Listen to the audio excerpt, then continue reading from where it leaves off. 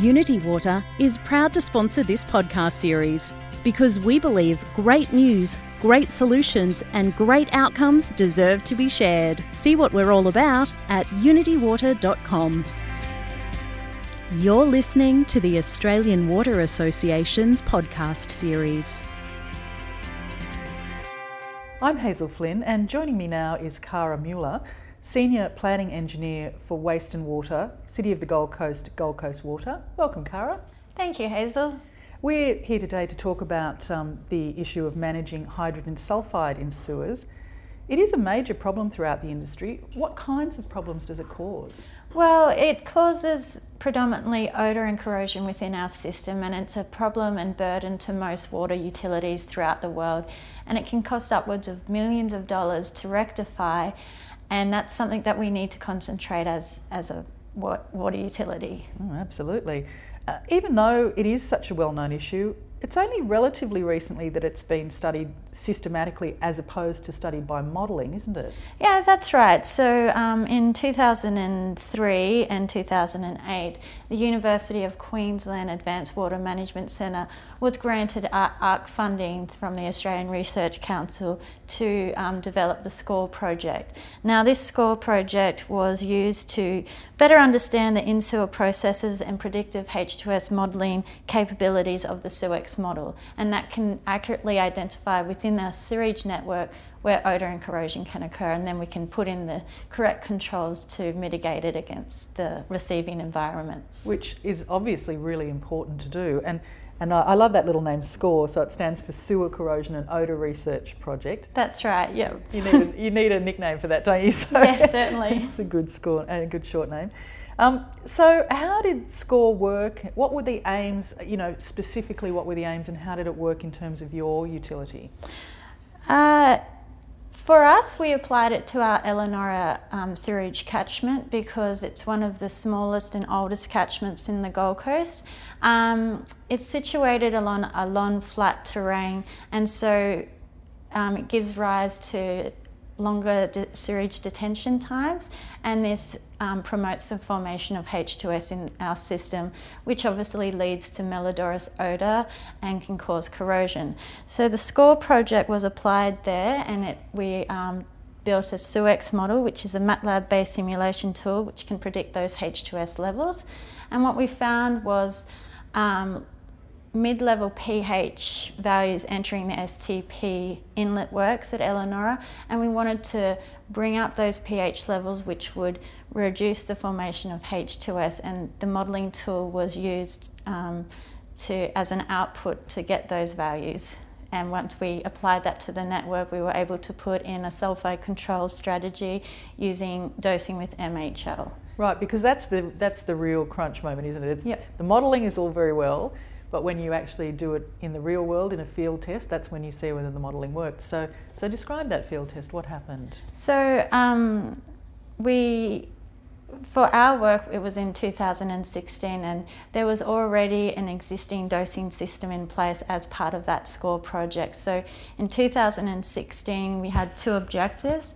One was to optimise the existing dosing schedule, and the second was to validate the SEWEX model results in the field, just to gain confidence in the output of that model.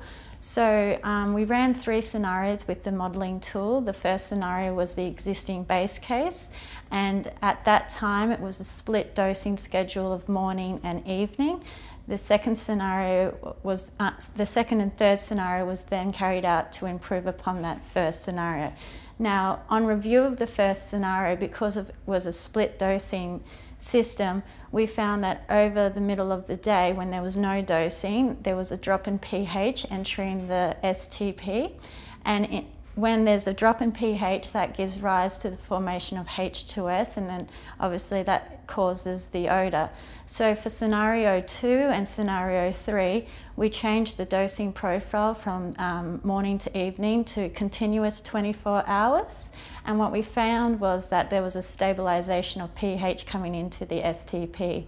Now for the third scenario, we continued with the 24-hour dosing profile, but we used 20% less chemical consumption because we we're hoping to get a more cost-effective strategy in play. And we found that from the modelled results, using 20% less chemical, it still kept a stabilised pH coming into the STP at 8.3.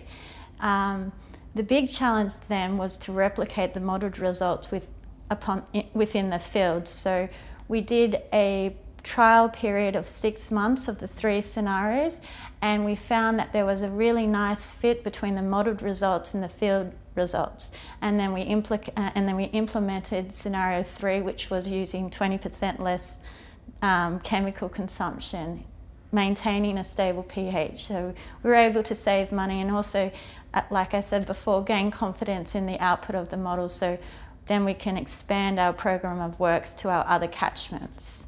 Always reassuring when the field test backs up the modelling, isn't it? It is very comforting. I was like, oh, thank heavens, the whole year has not been a waste. So yeah, it was good. And you've got happy residents in that area because less smelly sewers.